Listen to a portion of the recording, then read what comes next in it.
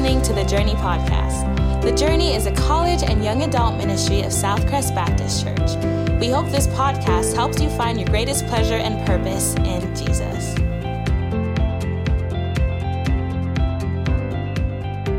Amen.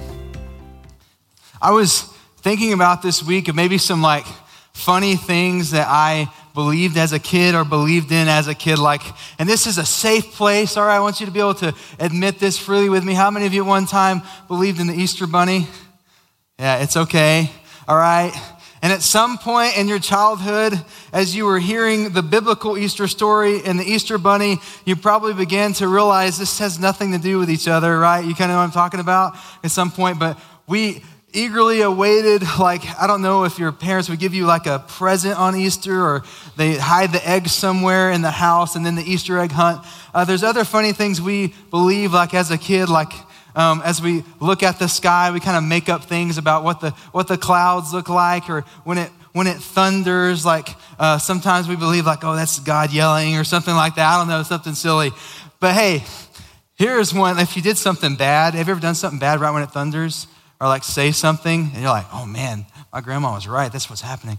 But here's probably the funniest and maybe kind of I don't know, worst thing that we could believe. And that is the belief in Santa Claus. All right. So as you can tell, I made an illustration for Christmas last week. I'm doing it again this week. Christmas is on my mind. And so I built up a lot of pressure for Caitlin. I need a really good gift this year for Christmas. I'm just going to use this as an area to kind of vent that out. Is that okay with you guys? All right. But the belief in Santa Claus. And so as a kid, what happens is you better watch out. You better not. You better not pout. I'm telling you why. Santa Claus is coming to town. But at some point, you realize Santa Claus ain't coming to town, right? You know what I'm saying? So as a kid, your parents are telling you, hey, Santa is real, unless your parents are much holier than mine, and they thought that was nonsense and unbiblical, and that's probably a small amount of people. But what they'll tell you is hey, Santa, he comes on Christmas Eve, right? He brings presents, yeah? You know what I'm saying? And it's kind of while you're sleeping and you're not going to be able to see him. You're not going to be able to hear him. And so as a little kid, you're oh, that's exciting, presents. But you know what begins to happen, and especially analyzing this with an adult with a fully formed cerebral cortex, here's how I kind of sum this up. So you're trying to tell me that there is a really fat man and basically the equivalence of a red and white onesie with a black belt on and black boots, who comes to children's houses at night while they're sleeping and puts things underneath their tree and goes up and down their chimney without you hearing, guys, that's creepy. That is an idea in 2020 that could get you arrested, right? That's a really weird thing. But you know what? As kids, we bought it, didn't we? We believe, but over time, I think, if you're like me, it was about 5 years old. Interestingly, 5 years old was the age I was when I believed in the gospel. I think maybe the first kind of birth of maybe logical, rational thought, kind of maybe the first instance of a healthy skepticism started coming out of me. And I began to think, okay, the world's pretty big. I've learned that much in school. How does he do all that overnight? And how does he slip through the chimney? Mom and Dad, we don't have a chimney. We don't have anything. Does he go through the front door? And I began to think about how could he eat that many cookies? And eventually my parents were struggling to answer those questions. They were struggling as they were encountering my skepticism. And one night I heard a noise and I get up out of bed and walk outside, and Santa Claus was my dad. Right? Never happened to any of you guys? Discover that way? And it's a heartbreaking thing when you realize that Santa's not real. Rob Littlefield had to discover this week that Santa is not real. Where are you, Rob? There he is. He's back there. I'm so sorry to break your heart. But here's what happens as little kids and also as we get older. And I think this is maybe a good argument for Santa, is we start to ask good questions about something that we've believed just because we've been told. And so we develop this idea, or maybe this kind of criticism and way of thinking where we're like, I don't want to just believe in something just because I've been told. I want some evidence. I want something there to kind of match up with what I've been told. And so if there's anything good about Santa is that eventually, hopefully all of you, I didn't break any other hearts tonight, but when you realize he's not real, even though it's kind of a bad thing to tell your kids that someone exists that he doesn't, is we begin to have a healthy skepticism. And I think from there, we go through the rest of our life and we ask questions about things. We're not so gullible. I don't know about you, but I remember it being very frustrating to have been told something and expected to believe it when I didn't have any evidence. And it almost felt bad to be skeptical, but here's what I want to invite you into. Welcome to our What is Truth series, an invitation to the skeptic.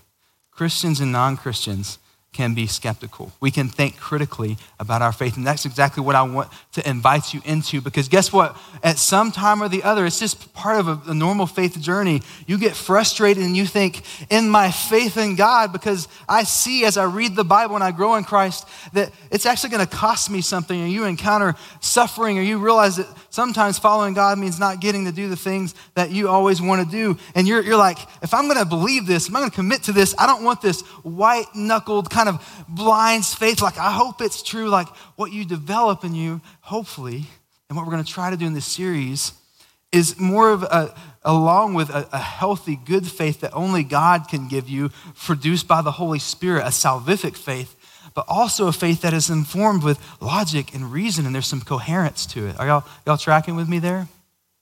And so what I want to do in this series, believe it or not, as much as that's confusing, I want to invite your skepticism. I want you, if you're struggling in your faith now, let's look and examine our faith, all right? If you have friends who are a little skeptical or don't believe in God, invite them and let's come into this space and let's talk about it. So this is truly an invitation to the skeptic. And I know that sometimes this Bible, especially for those not familiar with it, who didn't grow up with it, who are kind of shaky on faith, the Bible can be intimidating, all right? It's a big book. It's got 66 books, lots of words, lots of characters. The books are hard to pronounce sometimes, and especially the characters in the books are hard to pronounce sometimes, their names. And so what I want you to do tonight as we read it and open it, even if you don't quite understand what exactly this book is, we believe this is God's word, that he's spoken, that it's clear, it's our authority, it's our source of truth, for Christian truth. And so even if you don't understand everything, just listen to these words and examine and hear what's being said. And so where I'm going to start is Genesis chapter 1. And you don't even have to turn there because a lot of you know this. If you haven't ever been there before, you may want to turn there just for a basis. But the question that I want to answer tonight as you're turning there, hey, how can we know that Santa Claus exists? No, I'm just joking. How can we know that God exists? That's a good question, isn't it? I don't know about you. I've never physically seen God. Like in the way I can look in this front row right here, I see Catfish. What's up, man? Never seen God that way. So how can I know that he exists? Because I don't believe in anyone else that I can't see.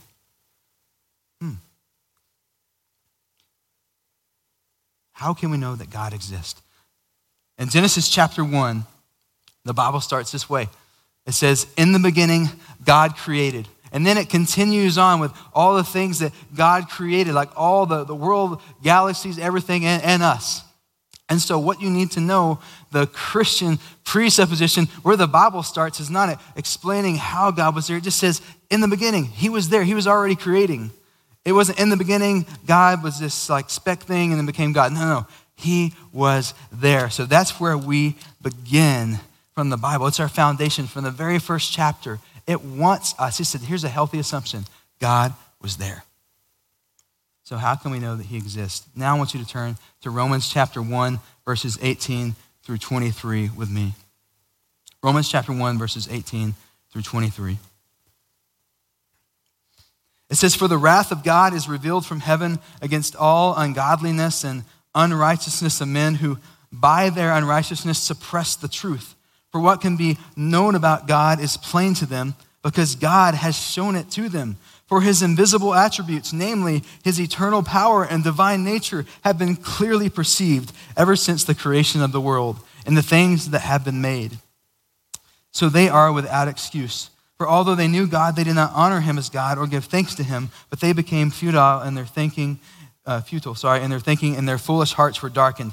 Claiming to be wise, they became fools and exchanged the glory of the immortal God for images resembling mortal man and birds and animals and creeping things. What a great way to describe a group of people, right? All right, hope you feel encouraged. Hey, when we read this, when we ask the question, how can we know that God exists? I believe the first answer is we can know that God exists by looking at creation. Okay? As you examine this passage, the sum whole of it is like God's power, his divine nature, evidence of his attributes can be clearly seen just by opening your eyes and looking around you and seeing the vastness of a sunrise or sunset or the mountains or the oceans. Just look around, and what Romans 1 wants to tell you and anybody is that is sufficient just in and of itself to arrive at least at the conclusion that there has got to be a God and a maker behind that. Does that make sense? Yeah? Gotta get like a hand raise if that makes sense? Something? Not many hands raised. Uh-oh. I'm just gonna start the sermon over. I'm just joking, guys. Hey, so what's happening? Like why is that not obvious? And so why is it not obvious that just from creation, oh yeah, we should know that there's a God. Well, what Romans 1 also tells us is that either intentionally or unintentionally, we naturally, in our state of sin, suppress the truth. And so this can be sort of a blindness. It can be a distortion of reality, or this can be like you're looking at it and maybe something happened in your life, and it's not so much that you don't believe in God, it's that you're angry at God and you claim atheism. So I'm going to suppress this, and no, I see it. I don't want to see that beauty. No, I'm not going to believe it. That's how it explains it. And so here's the next layer. Why would we suppress such a beautiful truth? Why would we be so tempted to suppress the reality that there's a great, amazing, awesome creator who created everything in the whole universe? John Calvin says it like this. He says, men are never duly or wholly touched and impressed with a conviction of their insignificance until they have contrasted themselves with the majesty of God. By the way, that's out of this really big book. It's hard to find this quote, so I didn't open this book. But I want you to know, as we're reading tonight, there are these and about 5 to 6 others that I'm pulling from. So I just want you to know, good news, a 28-year-old isn't making things up on the spot about how we can answer this question. These are men quoting from men, quoting from men, quoting from men, a lot of quotes from the Bible. And so this is the book that I got that from, if you're curious. And so let me read it again. Men are never duly touched and impressed with a conviction of their insignificance until they have contrasted themselves with the majesty of God. Basically what it's saying, until one opens up their eyes and realizes there's something greater and bigger out there, because I can't explain stars and the sun. Like I can't explain the fact that if the sun were any closer, we'd burn up, or any farther away, then we'd freeze. Like there must be something bigger out there than me. It's stop navel-gazing and looking at yourself, and when you take your eyes off yourself, you'll realize, I'm not very impressive, but there's a God out there who is. That's what John Calvin is saying. I've been reading a book on prayer. It's called The Possibility of Prayer, and the author sort of opens up one of his chapters talking about something really incredible that I want to read to you. If you'll just listen, I'll try to read it in a way that makes you want to listen. He says this, talking about an impressive part of creation. He said, the Crab Nebula is an exploding star about 4,200 light years away. I first learned about it in Annie Dillard's book, Teaching a Stone to Talk. Light from this exploding star first became visible to Earth in the year 1054. It was a supernova then, so bright it could be seen during the daytime. 1,000 years later, the star is still exploding. What explodes for 1,000 years? What has the density and size to keep up this pace? If you look at the Crab Nebula today through binoculars, it looks like a little ring. If you stare at it, even with earnest stillness, you will see no movement. The naked eye, clothed with binoculars, looks at this exploding star, and it seems more like a statue. Photographs of the Crab Nebula taken 15 years ago seem identical to photographs of it taken yesterday, even though it's constantly exploding and expanding. And yet, the Crab Nebula, get this, is expanding at the rate of 70 million miles a day. And it's been doing that for millennia. That means thousands of years. We are in a universe where something that has increased in size by over 1 billion miles wide over a 15-year period goes unnoticed. Is that crazy? 15 billion miles wide goes unnoticed. The Crab Nebula expands 2,900 times larger than Earth every day. Like, it's not 2,900 times larger than Earth. It expands 2,900 times larger than Earth every single day. It's a constantly expanding firework that lights up the whole corners of the universe, and for hundreds of years, anyone conscious enough to give attention has not given it much attention at all. I'm almost done. It is false humility. It is false humility to call ourselves a speck in the universe. Put your hand over your mouth and consider that the exploding Crab Nebula is a speck. What are we? Man. So when you hear something like that, guys, that's pure science. If you know, science and the Bible are friends. What science needs to be defined as is something that can be validated and proven. And guess what? Something that can be proven using an actual scientific method has not been able to counter the truths of Scripture. Isn't that encouraging? And so what this is basically saying is like, hey, science is teaching this about the Crab Nebula. The Bible's not a science textbook, but we've discovered this, and this is true and real.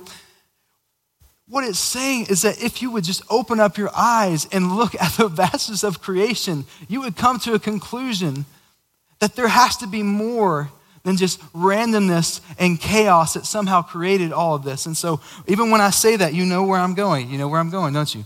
Starts with Big Bang Theory. And so when I ask you to stop and behold the creation, I say, oh, it's great. A lot of people who hold the Big Bang Theory, they're like, yeah, that's right. It came from a big bang, an explosion of light. And basically, we can assume, using simpler terms, that we are basically stardust. We came from stardust. Like, yeah, look at the Crab Nebula. Look at what the Big Bang did. Here's the issue with that. When those who are in the realm of science, let's just say atheistic scientists, what they will use is they will use reason and logic and rationale and the scientific method as they observe scientific discoveries and everything around them, literally everything in this room, everything in the whole world, they kind of look at, and they will demand and explain, hey, that has a designer. For example, they would look at the Oreo and not say, thank you, Big Bang. No, they would say, that has a designer I'd love to meet. He or she's got to be pretty great. The Oreo's pretty great, right? Amen? Amen? Oreo's pretty great. There we go. And so they look at everything else and they analyze it and say, this had to have design. When they look at a complex building that several engineers maybe collided on and wanted to work on, they know that has a designer. Even though it's complex, even though it's difficult to understand. And for some reason, though, when it comes to just explaining our origin and how we got here, they abandon the logic and reason that they use every single day of their lives and say, man, it just probably came from an explosion of light or something.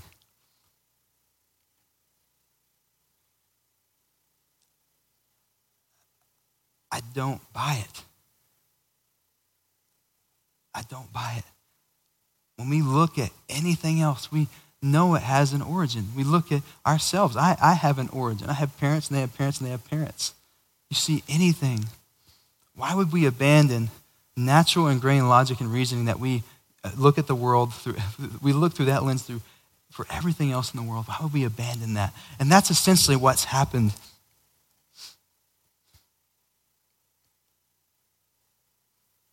So you have to ask yourself, why would the most amazing, most beautiful, intricate parts of our creation, like the Crab Nebula, it's even designed in a symmetrical, amazing way as it's constantly exploding. Why would that be the result of randomness and chaos? Why would that not get a designer, but the Oreo does? That doesn't make any sense. It'd make more sense that the Oreo came from randomness and chaos, especially when you eat too much of them like I do. Can you eat enough Oreos though, really? Oh, thank you guys. Just making sure you're with me, all right? Making sure you guys are alive.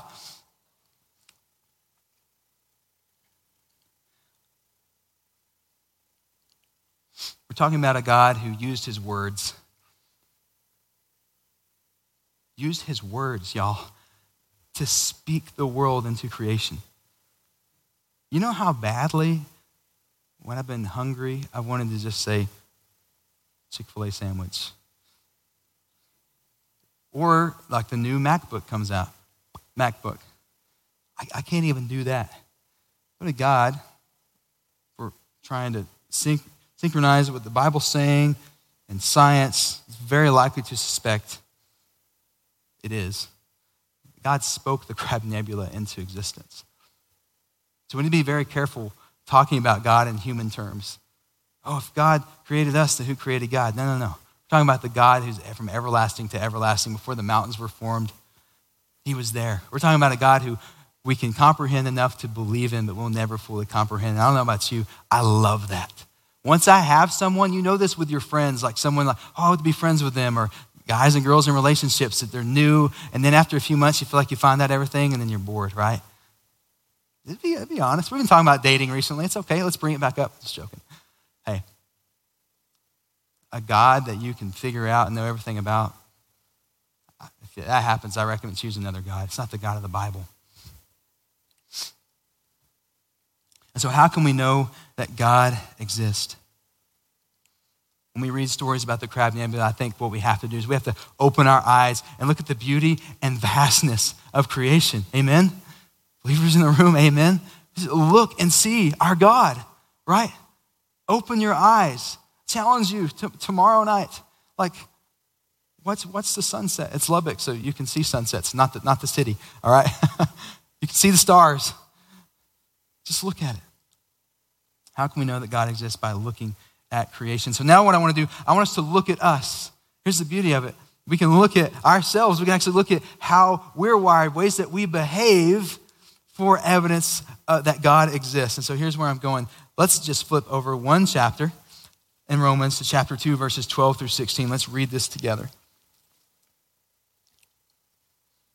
For all who have sinned without the law will also perish without the law. And all who have sinned under the law will be judged by the law, for it is not the hearers of the law who are righteous before God, but the doers of the law who will be justified. For when Gentiles who do not have the law by nature do what the law requires, they are a law to themselves, even though they do not have the law. They show that the work of the law is written on their hearts, while their conscience also bears witness, and their conflicting thoughts accuse or even excuse them.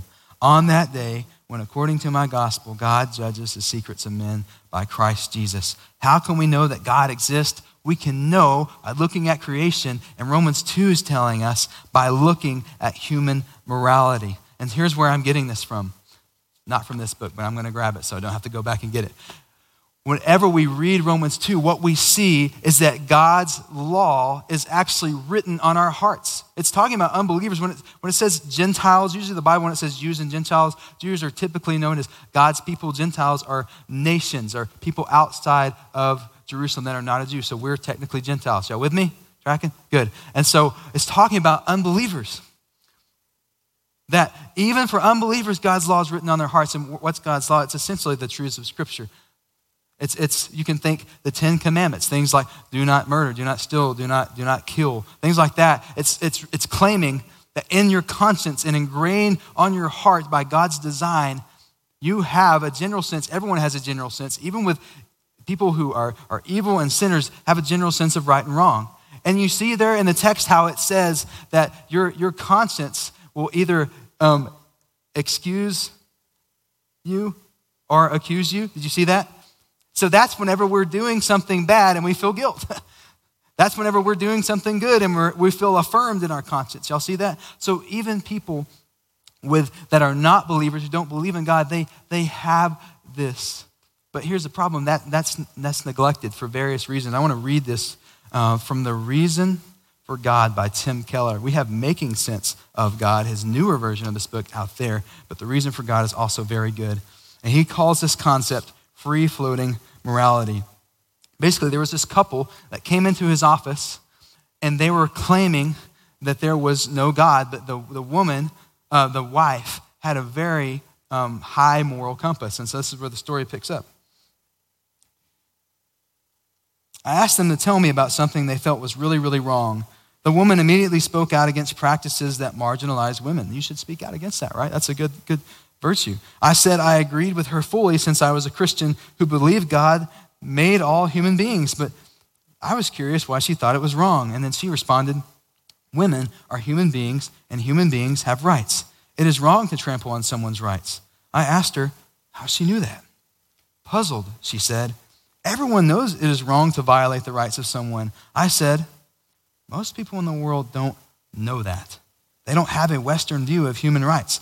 Imagine if someone said to you, everyone knows that women are inferior. That's not true, by the way. You'd say, that's not an argument, it's just an assertion. And you would be right. So let's start again.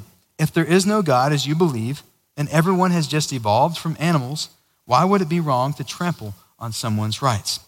Her husband responded, yes, it is true. We are just bigger brain animals, but I'd say animals have rights too. You shouldn't trample on their rights either. I asked whether he held animals guilty for violating the rights of other animals if the stronger ones ate the weaker ones. He said, no, I couldn't do that. And this went on and on and on. And he asked, why did the couple keep insisting that humans had this great, unique individual dignity and worth? Why did they believe in human rights? She responded, I don't know. I guess they are just there. That's all. And so what Tim Keller did in this conversation, he was trying to pick apart like, okay, if you don't think you need God for your morality, then why do you believe this? What's your basis? What's your foundation for claiming that it's good to love people when you don't have a standard or definition for love? Are y'all tracking with that a little bit? You get where I'm going? The first time I heard this, I was like, that's why I'm asking you, are you tracking with me? Okay? Where am I at in my notes? Okay, here we go. When we see those who don't believe in God hold up these virtues that are so synonymous with Scripture, that are so parallel with Scripture, what that is that's not only proving Romans 2, right, that God's law is written on their hearts, it's proving the imago Dei, that they're created by God. I had so many friends in atheistic, communistic China where I served overseas. I probably shouldn't have said that on camera. Anyway, where I served overseas. Hi, I'm here in Lubbock, Texas. That was dumb. That was not in my notes, by the way. But I had so many friends that denied the existence of God, but yet they would care so much about creation. Like they would see trash on the ground and they'd pick it up. And I'm seeing they acknowledge the beauty of creation. They wanted to go walk through beautiful parks and see the trees and the flowers and all those things like that. Guys are like, that's weird. Anyway, so trying to connect with them, okay? All right. And so I saw all these things bursting out of him that was proving the image of God. These are virtues that just don't come out of nowhere. And so I think the application as we think this through is to, just think and ponder and think critically. Why do I say this is good or bad? Why do I say this is right or wrong? I want you to imagine that I talk about Toyota Tundras all the time. I drive a 2006 Toyota Tundra. I would love to have a brand new one someday. Brandon knows.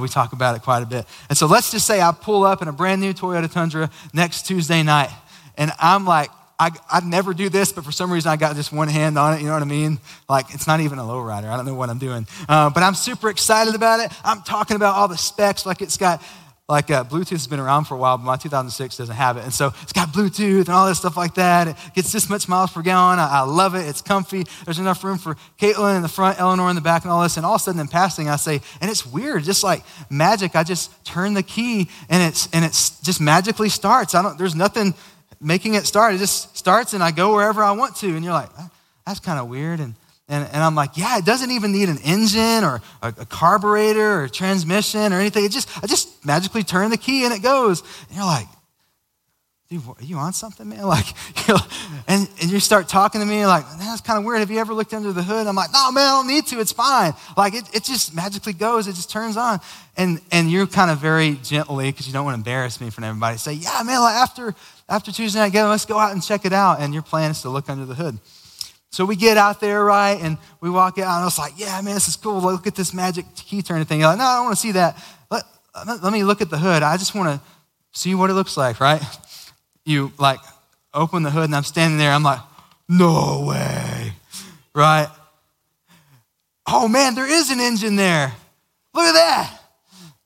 I don't know much about trucks, so I'm not going to talk about liters and stuff. I'll just mess it up. But there's an engine, there's transmission, there's all this wiring and all these components and all this design. Oh, come to think of it, I open the hood and see this is how the truck runs. This is why it's able to go from point A to point A. I don't even know that's a word. Point A to point B. This is why it's able to do everything that it does. This is why it goes when I want it to go and stop when I want it to stop. Hey, here's where I'm going. Not the truck, like where I'm going with the metaphor. I think a lot of people with morality never look under the hood. You know what I'm saying? When they think about how we discover what's right and wrong and good and bad, I think we just like, yeah, I just got to do it. Just kind of know. Like, I think I kind of picked it up from here and there. Maybe society, culture kind of told me and collectively, and never kind of look under the hood and examine that reasoning. And we just kind of go about life, turn the magical key, right, of life and just think, my own definitions of good and bad, I kind of create them myself.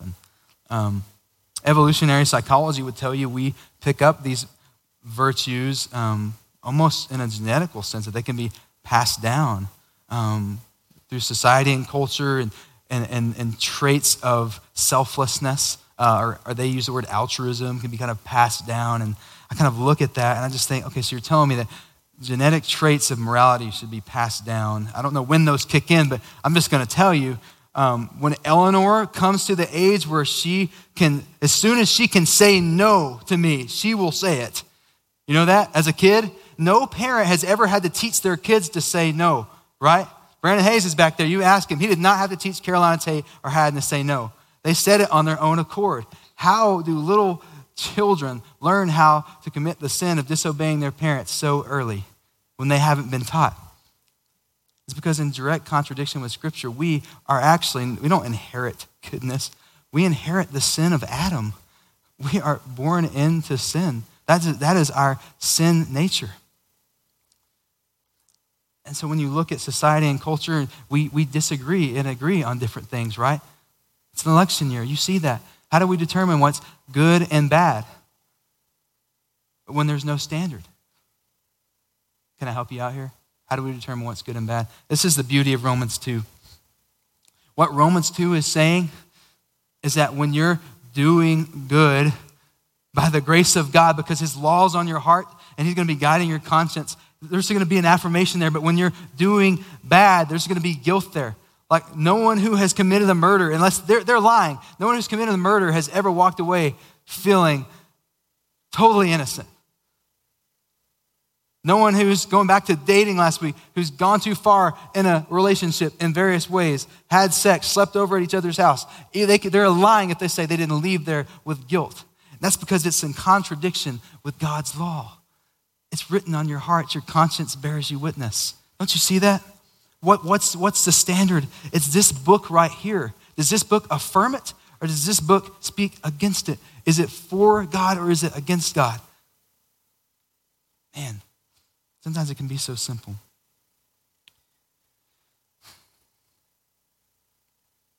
How can we know that God exists? We can know that God exists by looking at creation, the beauty and vastness of it, and by looking at human morality. The most passionate and militant atheists don't have some kind of intellectual assent to morality. They are so driven by emotions and how they determine good and bad. See, God, whenever he wires us, he doesn't just appeal to our brains. He writes God's law where? On our hearts. So it's something that drives us. Oh, this is so good. It's so beautiful. Man, let's just pray. God, thank you. Thank you for wiring us in this way. Thank you for making this so clear. Even sinners that don't deserve it, you so graciously give us a conscience, write your law on our hearts and guide us in this way. I just praise you for that. There's people in this room that don't believe that. God, I just thank you in the name of Jesus. Amen. But probably the best evidence is something that we underestimate quite a bit. I want you to turn to Colossians chapter 1, verses 15 through 20. I'm going to read quickly because we're running short on time. It says this about Jesus. He is the image of the invisible God, the firstborn of all creation. For by him all things were created in heaven and on earth, visible and invisible, whether thrones or dominions or rulers or authorities. All things were created through him and for him. And he is before all things. And in him all things hold together. And he is the head of the body, the church. He's the beginning, the firstborn from the dead, that in everything he might be preeminent. For in him all the fullness of God was pleased to dwell, and through him to reconcile to himself all things, whether on earth or in heaven, making peace by the blood of his cross. Oh my goodness, how can we know that God exists? We can know that God exists by looking at Jesus. I don't know why I pointed over there. He's not over there, by the way. We can know that God exists by looking at Jesus, all right? It says that he is the image of the invisible God. So many people ask, I just wish I could see God. Like, where is he? Look at Jesus. He's right there. He took on human flesh that he might be made known, and also that he knows us. He took on flesh that we might have a relationship with God. We could see him. And some of you are like, no, man, that's not what I'm talking about. I mean, like, I want to like see him like physically. And I'm like, dude, look, he's right there. Y'all turn around. There he is. Yeah, none of y'all fell for that. Good. That was mean. I think a lot of times it's kind of like when we lose our keys. Like, I'll just give you an example. Earlier today, I lost my Apple Pencil. I still don't know where my Apple Pencil is. That's not good. They're expensive. I looked in reasonable places at first, and then it got bad. Like, I looked on my desk and my backpack. And then I started looking at drawers of random rooms and desks that I've never been in like before. Like, why would I look there? And so I think a lot of times when we're saying, I want to see God, I want to find him, look for him, we kind of look at all of the wrong places. Like, we want this sign. We want to hear an audible voice. We want to have an answer to prayer that's random. Like, God, thank God that he hasn't answered all your prayers, especially hindsight, right? Like, we have some prayers that's like, that's a little off. I'm so glad. God, just help this guy want to date me. Like, yeah, you dodged the bullet there, right? Years later, you're seeing it, okay? We look for God in all the wrong places. And what Scripture is telling us is we find God, we see him so clearly in Christ, amen? See Jesus. It's an intellectual suicide for anybody to say that, one, he didn't exist, two, that he didn't actually die on the cross. Did you know that? Atheists agree on that. It's intellectual suicide to say that. You can't explain the church, you can't explain the world's largest religion, Christianity, and say that he didn't actually believe what he said about himself, that he didn't actually die on the cross. And so he's either a liar, a lunatic, or a Lord. And I don't know about you, I've never known a liar or a lunatic that dies for his followers. Usually they're getting the heck out of Dodge as soon as the heat comes. You know what I'm saying? Man.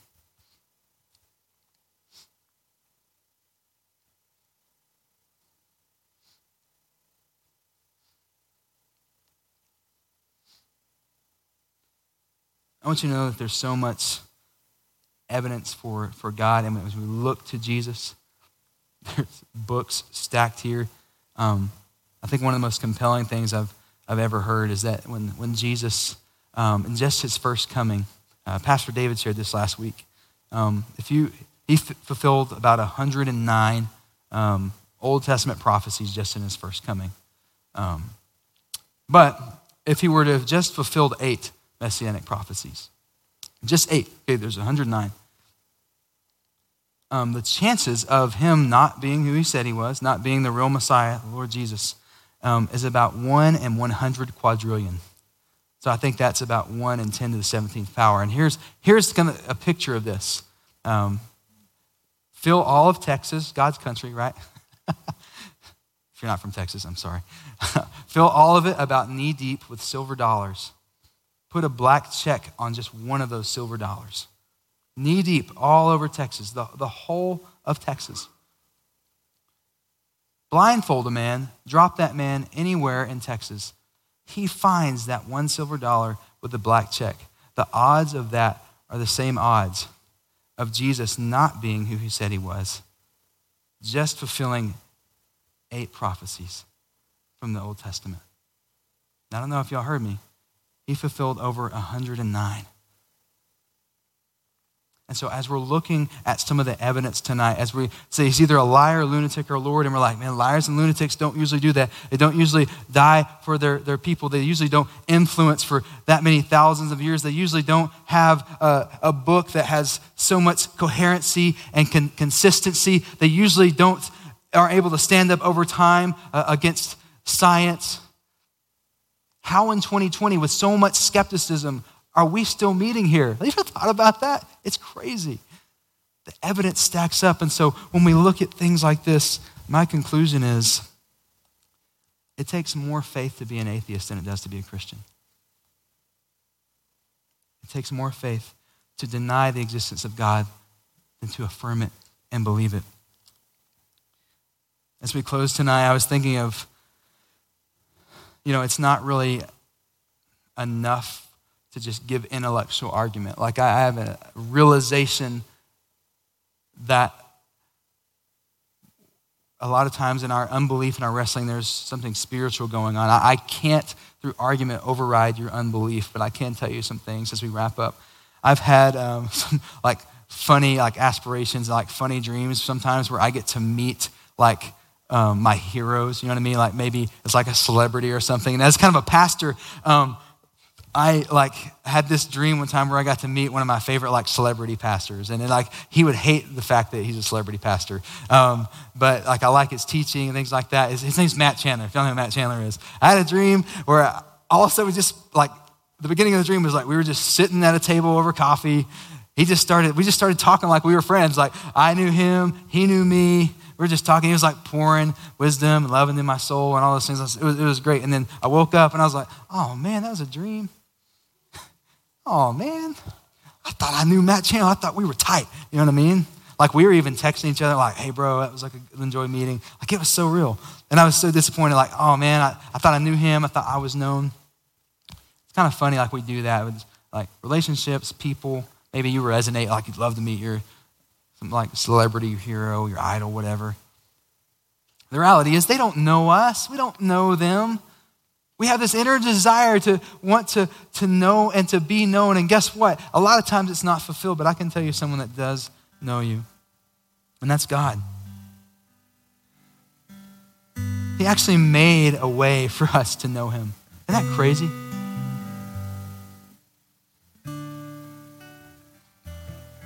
And the crazy thing is that he knows us even better than we know ourselves. Psalm 139 says he can count the hairs on our head. It says that while we were in the womb, he was knitting us together. It says, Psalm 139 says that before we ever lived one day, he plotted out those days in advance. He knows what your life is going to look like. He knows the intricate details. And so why does this matter so much tonight, skeptic? As I'm inviting you in, consider this and ponder this. What is so special about God? Why am I up here? Why are we in this room? Here it is. The God who laid out your path before you were born offers to walk the path with you. The God of immeasurable greatness and innumerable thoughts makes the time to count the number of hairs on your head. The God who created the sun, moon, and stars has actually taken an interest in you. The God who spoke the world into creation wants to speak to you. The all-knowing God who gave us life, gave up his life for us that we may live and know him through Christ. This is God. So no matter where you are today, I want you to know God is real. God is present. He hears you. He sees you. He loves you. He has taken an interest in you, and he has gone to great lengths to show you his love. Best of all, by showing you the person of Christ. That is who God is. Will you believe in him tonight? Let's pray. God, I know you are there, and I thank you for being there. Thank you for listening, for caring, for not only knowing about us, but knowing us intimately. And thank you for not only knowing us, but making a way for us to know you. The God of the sun, the moon, and stars. And so my prayer tonight is that everyone in this room will not settle for a life without knowing you, but that in your grace and mercy, you would draw them to yourself tonight, introduce them to their Maker. Thank you, Lord. We love you, and we now want to sing of your praise. In Jesus' name, amen. We hope you are encouraged by today's podcast. If you'd like to learn more about The Journey, check us out on Instagram or Facebook at The Journey LBK. Thanks for listening.